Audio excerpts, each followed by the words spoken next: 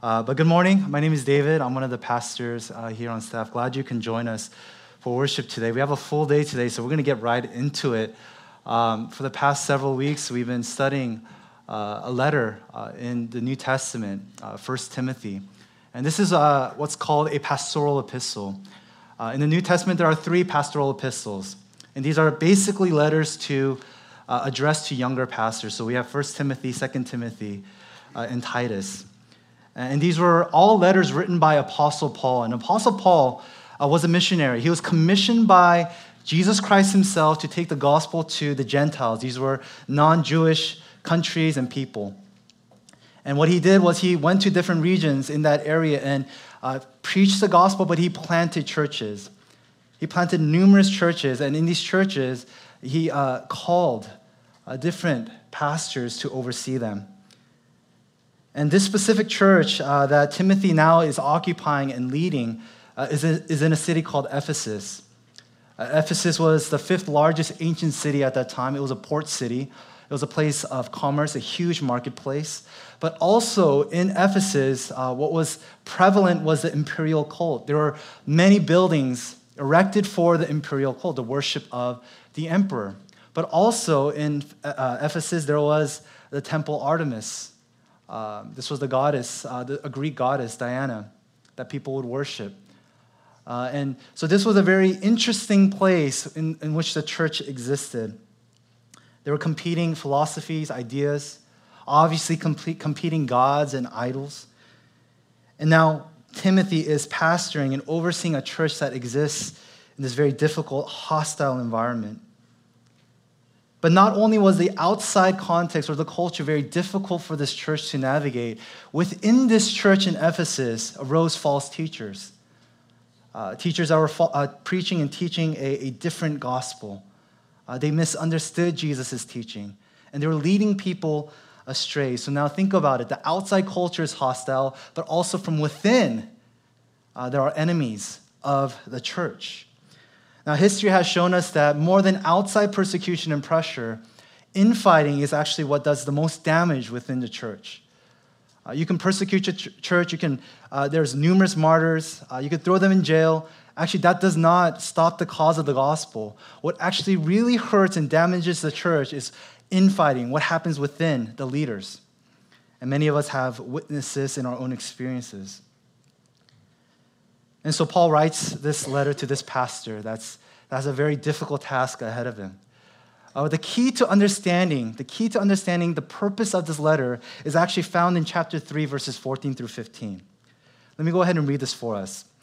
I hope to come to you soon, but I'm writing these things to you so that if I delay, you may know how one ought to behave in the household of God, which is a church of the living God, a pillar and buttress of the truth. Now, Paul couldn't make it here in the time that he wanted to be there, and so he had to write this letter. Why? The key is how one ought to behave in the household of God. Now, we could spend an entire hour just talking about just these 2 verses, but we don't have time for that. I just want to highlight a few key words and ideas. First, the church is the household of God. This is God's house. We are merely tenants. This is not DC's church. This is not P. Mike's church. This is God's family, and we are his children. We are his family members. The second thing that I want us to notice is that the church is the pillar of truth.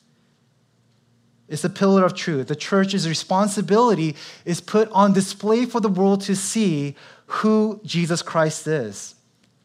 We are the pillar of truth, the buttress of truth. And that is the foundation. Not that the church is the foundation of truth, but rather the truth is the foundation in which the church is built upon.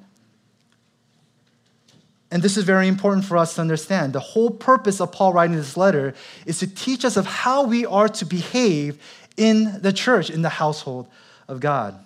So if the church is the pillar of truth and the buttress of the truth of God, what is the greatest threat and the enemy of the church? Right? Once again, it's not outside persecution, it is falsehood. It's anything that's contradicting to the truth of Christ and the gospel. And so this church was under threat of false teachers, and errant teachings.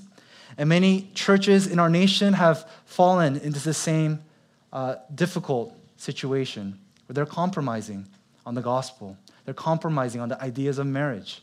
They're compromising in so many different areas in which the Bible speaks into. And we are at risk too. We cannot think that we are safe from this temptation to compromise the truth of God. And if you take a close look within our own lives, built into our nature is this kind of aversion to the gospel, right? We are a works-based, you earn salvation. You do things to obtain whatever that you want to obtain. And so naturally, even within us, we have an aversion to the gospel, that we are saved by grace alone, by faith alone, in Christ alone. We want to fight against this because everything in our lives leading up to where we are now, we're told you got to earn it. You got to work for it. You got to achieve it. But the gospel teaches us that we can't earn it. You're not worthy. Only Christ, by his grace, can give that to you. And so, church, we got to be careful. This is not just a first century early church problem. This is a problem that we deal with individually, but also as a church. And so Paul is instructing this young pastor who is now trying to navigate the difficult culture outside, but also try to maintain unity within a church that is being divided by false teachers. So in chapter 1, Paul is wanting to clean house. He's wanting to clean house, get rid of the pests. So he exposes the false teachers, and he explains once again what the truth of the gospel is. And in chapter 2, he wants to restore order into the house because there was dysfunction and disorder. So he calls men to pray with hands lifted up, holy hands lifted up. And he instructs women, right, to adorn themselves with godliness and to submit to authority. Now that brings us to our passage today in 1 Timothy chapter 3, verses 1 through 7. If you have your Bibles, I want to invite you to turn there. If you have your apps, if you don't have either one, it's going to be up on the screen for you to follow along. Let me read this for us. Let's give our full attention to God's holy word. The saying is trustworthy. If anyone aspires to the office of overseer, he desires a noble task. Therefore, an overseer must be above reproach, the husband of one wife, sober-minded, self-controlled, respectable, hospitable, and able to teach, not a drunkard, not violent, but gentle, not quarrelsome, not a lover of money. He must manage his own household well, with all dignity, keeping his children submissive. For if someone does not know how to manage his own household, how will he care for God's church? He must not be a recent convert, or he may become puffed up with conceit and fall into condemnation of the devil. Moreover, he must be well thought of by outsiders, so that he may not fall into disgrace, into a snare of the devil. This is God's word. Amen. So in the past 4 years, our family moved. In the past 3 years, our family moved 4 times. And so we're not owners, so we're constantly renting. And so we've grown accustomed to the whole process. And it's a pretty rigorous process. As we're looking for different places, this is how it goes. They give you an application. You fill out the application, you submit your credit report. Then they want to know your employment, so you submit the most recent pay stubs. And sometimes they want to actually get to know your family. So they want to interview you to get to know you so that they'll make sure and ensure that the people that are now coming into their house, right, will take care of it. They won't destroy it, right? They won't destroy the house. So they go through all these different steps to ensure that whoever's renting my house will be responsible and will take care of it, right? It's a very important and understandable process. Right? If I were to rent out my own house, if one day I have one, I'll go through the same rigorous process. The same is true for the household of God. Not just anyone can come and lead and be an overseer. And so Paul is now talking about who qualifies then to lead and pastor a church.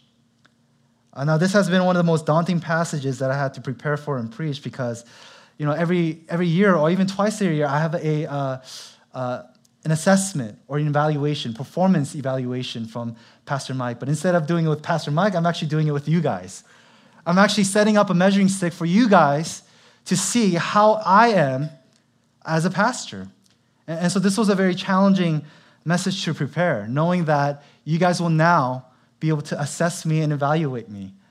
But at the same time, as I was preparing this, I just realized how weighty the calling I have to be a pastor, and how amazing, an amazing privilege it is for me to stand up here to preach, but also to lead this congregation. See, many people will be tempted to actually tune out this message because you're not a pastor, or you're not an elder or an overseer, and you have no desire to be. But what's important to note in this letter that Paul is writing, although it's addressed to Timothy, actually it was an open letter. The church would have access to this letter and actually hear this letter being shared out loud. And we know this because of the last words that Paul says in this letter. He says, "Grace be with you." Now, that Greek word "you" is not in the singular, it's actually in the plural. So we know then that this letter was for the entire church. And this passage, although you're not a pastor or an elder, or you don't hope to become one, this is for you. Why? Why? Because you are responsible for who is standing up here. You have responsibility and accountability for those that are in positions of leadership in this church. And so you are called to guard this church as well as I am, to make sure that the truth is upheld, right? That we don't compromise. You all have ownership of this community. And so hopefully you'll pay close attention to Paul's words and God's word for us.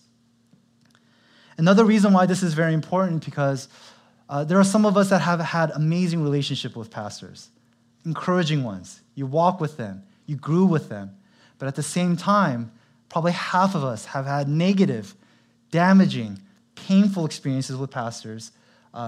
So this is a very relevant and important message for us going forward as we grow as a community and as we call elders within this church and as we call different pastors to come on board.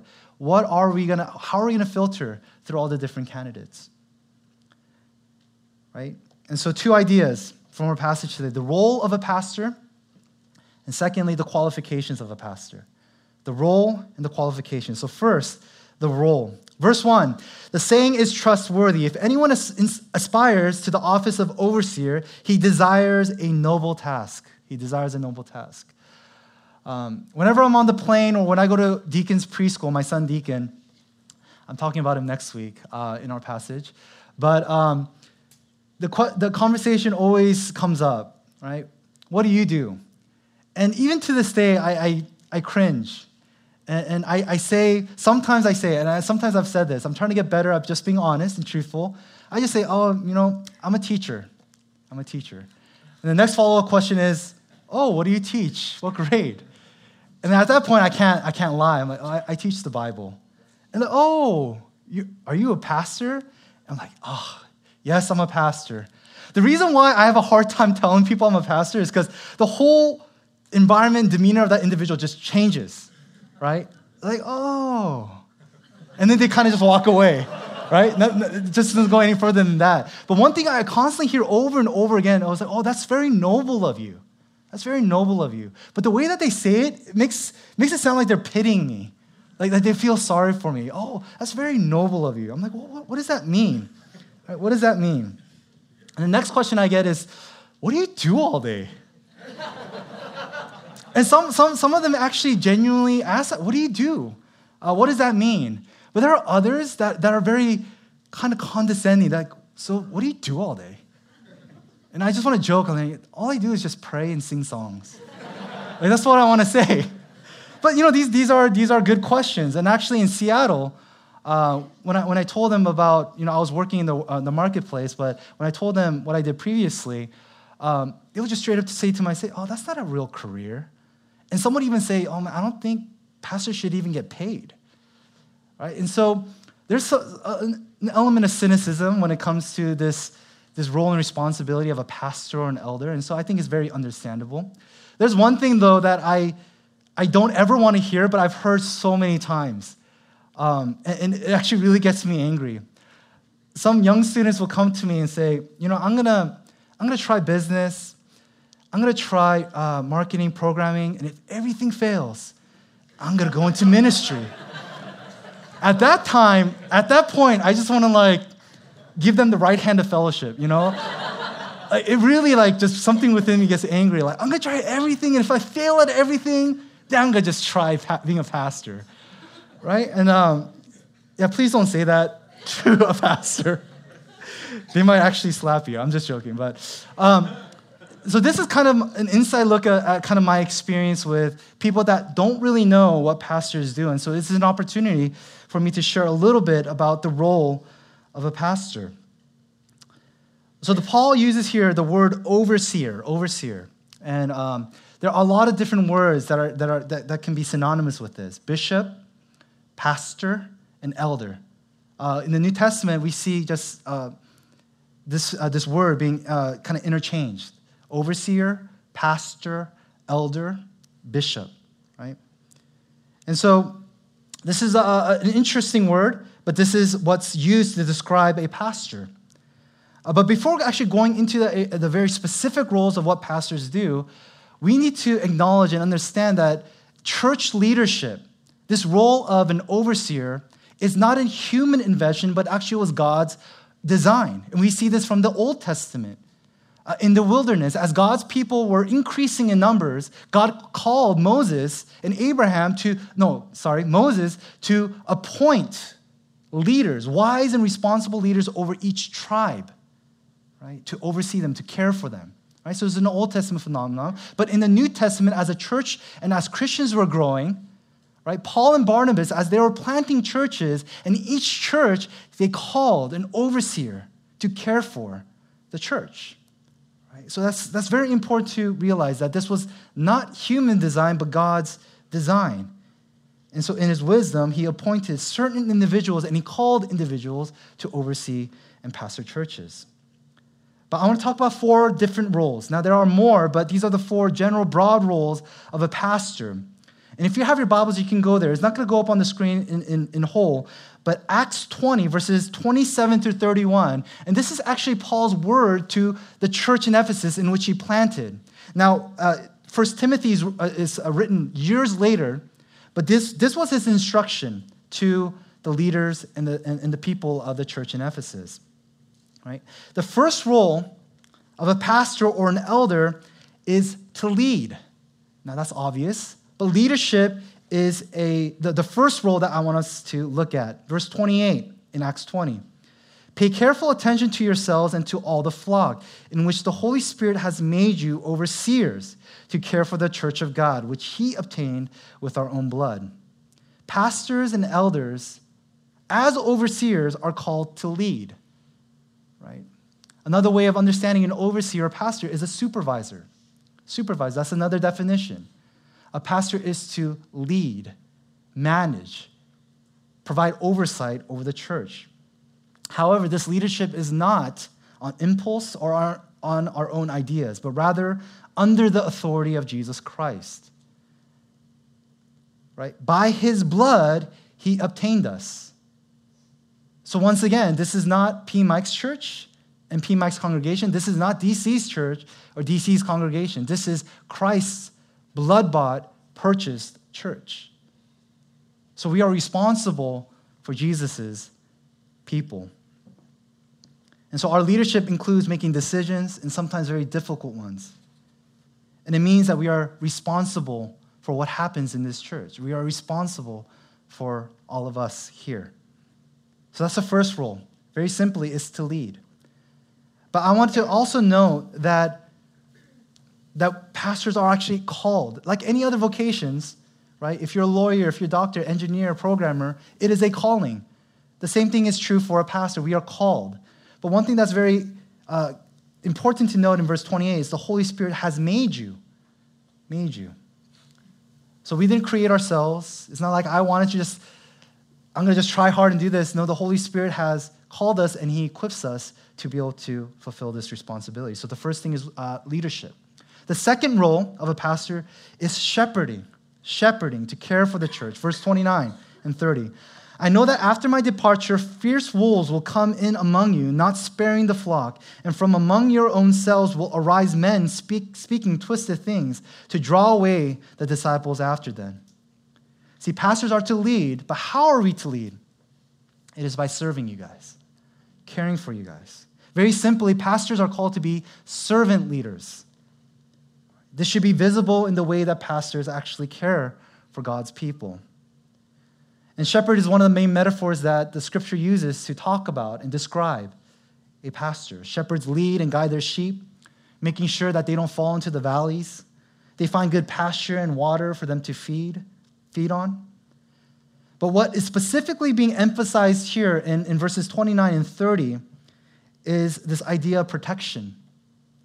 Fierce wolves, lions, bears will come and try to eat and kill the flock.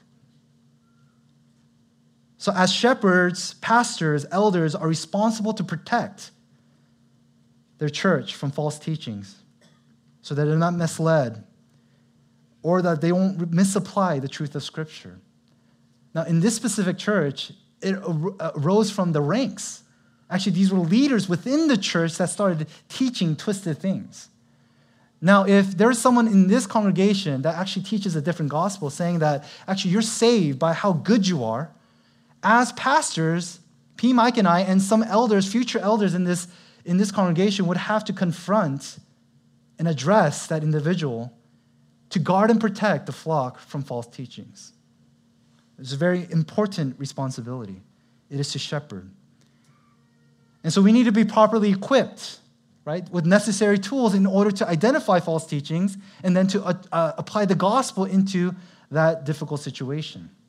And so that leads us to the third responsibility of a pastor or an elder, and that is to teach the word of God. We are called to teach. That is our responsibility. Verse 27 of chapter 20 in Acts. For I did not shrink from declaring to you the whole counsel of God. The key word here is whole. We can't pick and choose what we teach. We need to teach the full breadth of Scripture.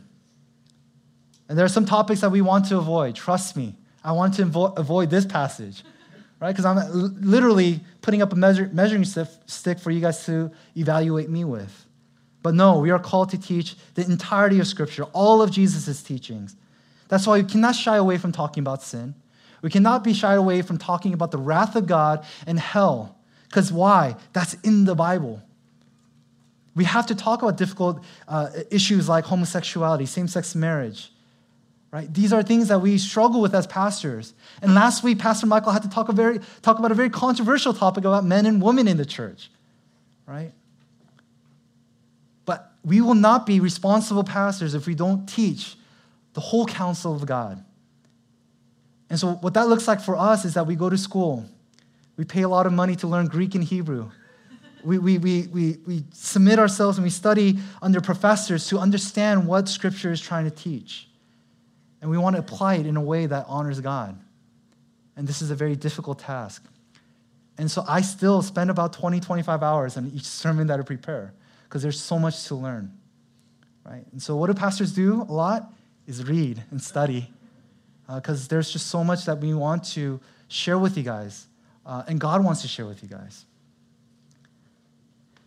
But I want to make sure to know that not all elders are called to teach. So now we have teaching elders and ruling elders. And especially in this context, in the CRC, we have what's called a ruling elder and a teaching elder. Pastor Michael and I were considered teaching elders. And in the future, when we do ordain elders in this group, they'll probably be ruling elders. If they can teach, great. But we won't require that. And so there are different lingos in the church realm to describe these three responsibilities: leadership, shepherding, and teaching. Very simply, it is prophet, king, and priest. So amongst pastors, we'll say, hey, what are your dominant gifts? Prophet, king, or priest. So the leadership gift is most commonly associated with kingship. Right? This includes making decisions, leadership, administration, organization. Right? The second one, right, shepherding, is most commonly associated with priestly gifts. It's like walking with people, right? Hearing their problems, shepherding them, caring for them, right? Priestly gifts. And thirdly, as far as teaching goes, is considered one of the prophetic gifts. So prophet, king, and priest, right? The prophets were the ones to be the voice of God, to teach the errant people of Israel to come back to God, to repent. so prophet, king, and priest. Now, I want to tell you guys, not one pastor have I met that has all three gifts. It's just no way. Only Jesus Christ actually fulfills all three perfectly. Humans, we cannot. There won't be a pastor that has all three dominantly. Most likely, each elder will have one dominant and maybe a close second, but they will just totally be oblivious to the third, right? I'll let you guys figure out which one is mine and which one's P. Mike, right? It's kind of fun. Which one are our dominant, right, gifts? But I want to share that with you because it's sometimes unfair for pastors.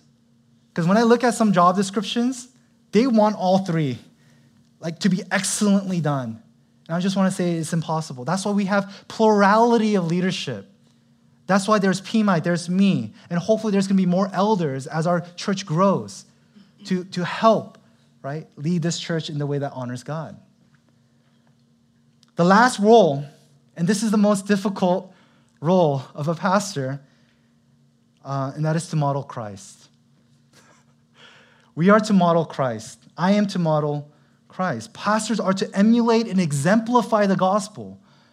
It makes sense. We're preaching the gospel every Sunday, but if our lives don't exemplify the gospel, then we're panhandlers. We're frauds. Right? We can teach it, but are we living it out? Right? So we are called not to only teach the gospel, but live out the gospel. Now, all Christians are called to this, but especially pastors and leaders. They're called to live out and model what the gospel looks like. Hebrews chapter 13, verse 7, this is what the author says. Christians are called to imitate the faith of the leaders and pastors. So do your pastors remind you of Jesus? That's a rhetorical question. Don't answer that, okay? You can talk about it amongst your small groups. Do we remind you of Jesus?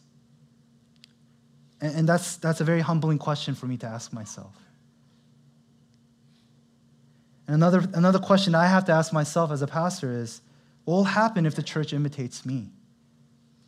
When the church sees my life, how I talk, how I raise my family, will they imitate? What would they do if they try to imitate me?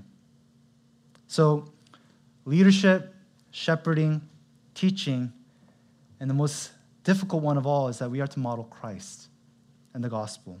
So who qualifies? Who qualifies for this? Verses 2 through 7 in our passage today. We're not going to have it up there, but if you have your Bibles open up, just keep your finger there. What we don't see in that list is success, wealth, charisma, tenure of the church, and good looking, okay? That's not in that description. But all too often, when we look at the church and how they sometimes call elders, those are some of the things that we're prone to look at. Instead, we have 4 kind of broad categories in which elders and pastors should possess, right? First one is personal life. We got to look at the personal life of that elder or that pastor. Therefore, an overseer must be above reproach, sober-minded, self-controlled, respectable, hospitable, able to teach, not a drunkard, not violent but gentle, not quarrelsome, not a lover of money. Above reproach. The person has to have a blameless reputation. And then he lists off all these characteristics, right? Sober-minded. Right? We can't be temperamental, self-controlled, respectable, hospitable. Are we opening up our home to others? We talked about teaching, right? We're not to get drunk on wine. We're not to be abusive. We're not to lead as like a domineering dictator. We're not trying to pick fights, and we're not to love money. Right? Above reproach. What does this not mean? It doesn't mean faultless. Pastors sin, guys. I'm sorry to disappoint you, but I sin.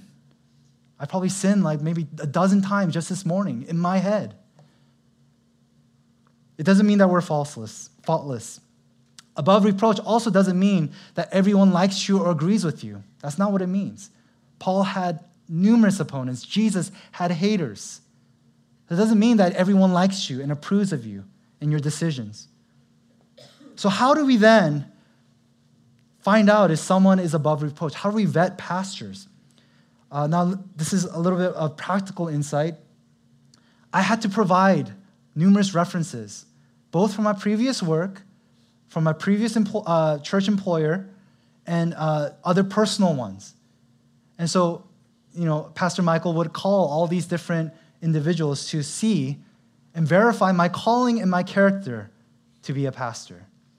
And we do the same for whoever comes on board as his church. Basically, what we have to do is we have to go to those people that are involved in that individual's life to see, hey, is this person legit? Does this person qualify, exemplify these characteristics? Right? And so in the future, as we are going to call different elder candidates from within this church, which I believe we do have qualified elders, we would go to you guys and ask you guys, okay, is this person real? Or is this person a fraud? Does he put on a good face on Sunday, but every other day he's actually not living a gospel-centered life? See, if someone hears, hey, I heard, DC is at your church, and if they say, what is he doing as a pastor? That should raise red flags, right? That should raise flags. If they're like, what? He's a pastor? That's a red flag, right? And so this idea of being above reproach and how we do it is by talking to the people involved in that individual's lives.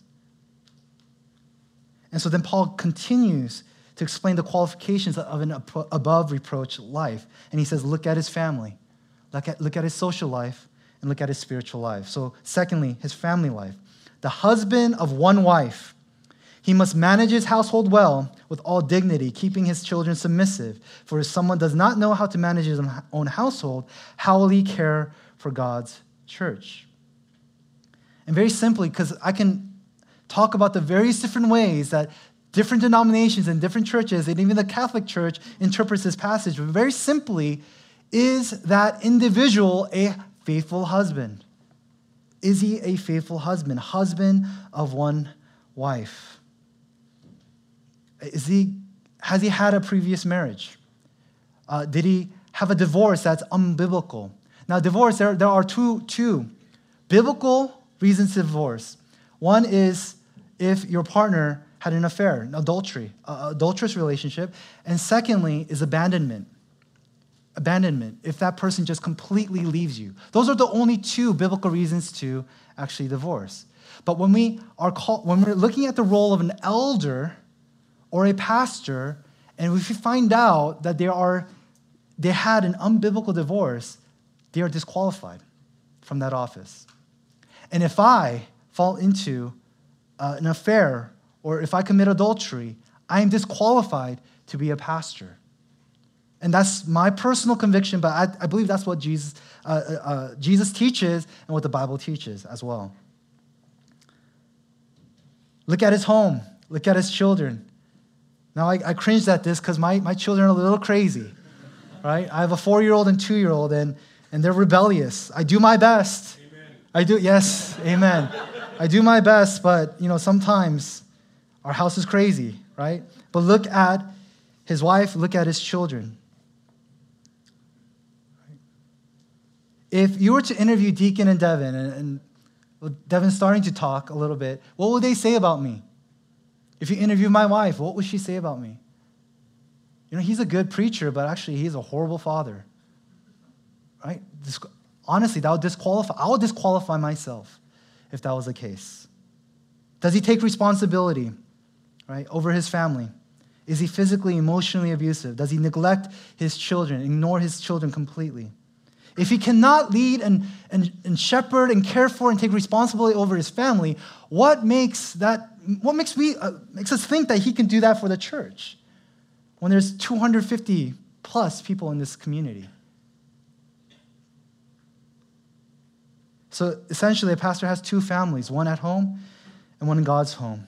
And if he can't manage his family well, he cannot lead the church.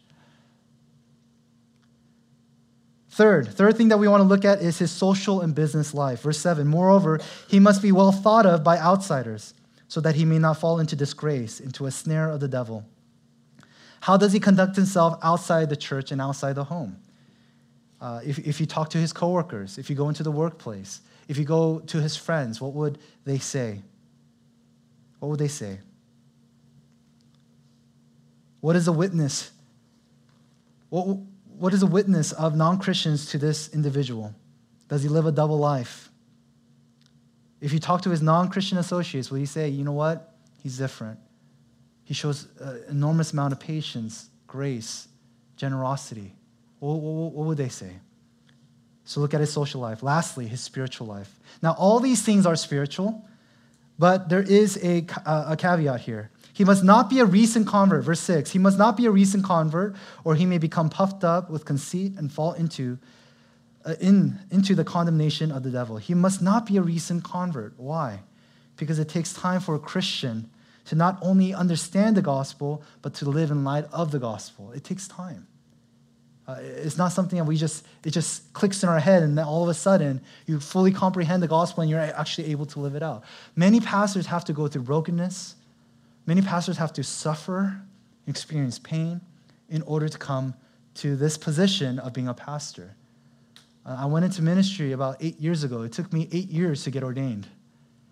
I like to think some of it was my decision, but I think it was really God training me to be a faithful husband, a faithful father, and a good associate to my coworkers, to live out the gospel in the workplace. I really believe that it takes time. So it cannot be a recent convert to take the office of an elder or pastor. So we look at his personal life, his family life, his social, and his spiritual life. All right, just to recap for us, what do elders and pastors do?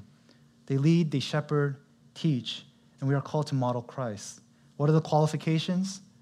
Look at his personal, look at his family life, look at his social life, and look at his spiritual life.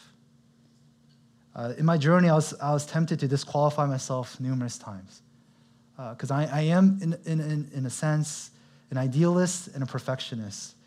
I really thought that I disqualified myself in several occasions. In my marriage, as a father, it's just so hard to be married to another sinner. You can ask Jane. It's hard, and then to raise children who are rebellious, even though you're trying your best. It was really sobering as I was studying this passage and reflecting on my own journey. And there are those here. Actually, we have deacons in training right now, several of them. And I think there are several of us here that are considering becoming an elder, or some of us here have been called to be a pastor. And you're looking at these roles and qualifications, and you can be discouraged. I can't do this. And actually, if you look at this list, every Christian is called to live out an above reproach life. It's not just for elders, but especially for those that take the office. But so all of us, we are called to this life. And you can be discouraged at this time. This is impossible. How can I live a life like this? Just want to remind you that it's not about perfection, but about progression in grace. It's not about perfection because no one is perfect. Only Jesus Christ is. But it's about progressing in a life of grace. But how do we get there? How do we pursue godliness as Paul desires for us? The first thing that we need to understand is that godliness is not about performance, but rather about our position. Godliness needs to start about reflecting on where our position is in Christ first before we want to go into the area of performance. Now, many Christians, we make this error. When you hear a sermon on godliness, you just, okay, what do I need to do? Tell me what to do. Read the Bible more, memorize scripture, pray and fast. Although those are important elements in growing in godliness, we got to look at our position in Christ first. See, religion will tell you to perform. Religion will tell you, hey, you chase after God. You perform for him. Show your worth to him. Right? And then he will accept you. See, Christianity flips it upside down. The gospel tells us that God came to us first, and he demonstrated his goodness in Jesus Christ, and Jesus Christ is the one who performs on our behalf. It is in Jesus Christ that we can be godly, that we have a status that is righteous before him. Not in ourselves, not by our performance, but by what Christ has performed on our behalf, we can now pursue godliness without fear or anxiety.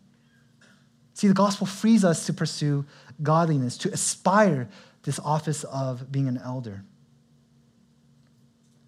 So look to the cross, look to Jesus Christ as you pursue your life of holiness. In closing, I just want to apply this passage in just two very simple ways.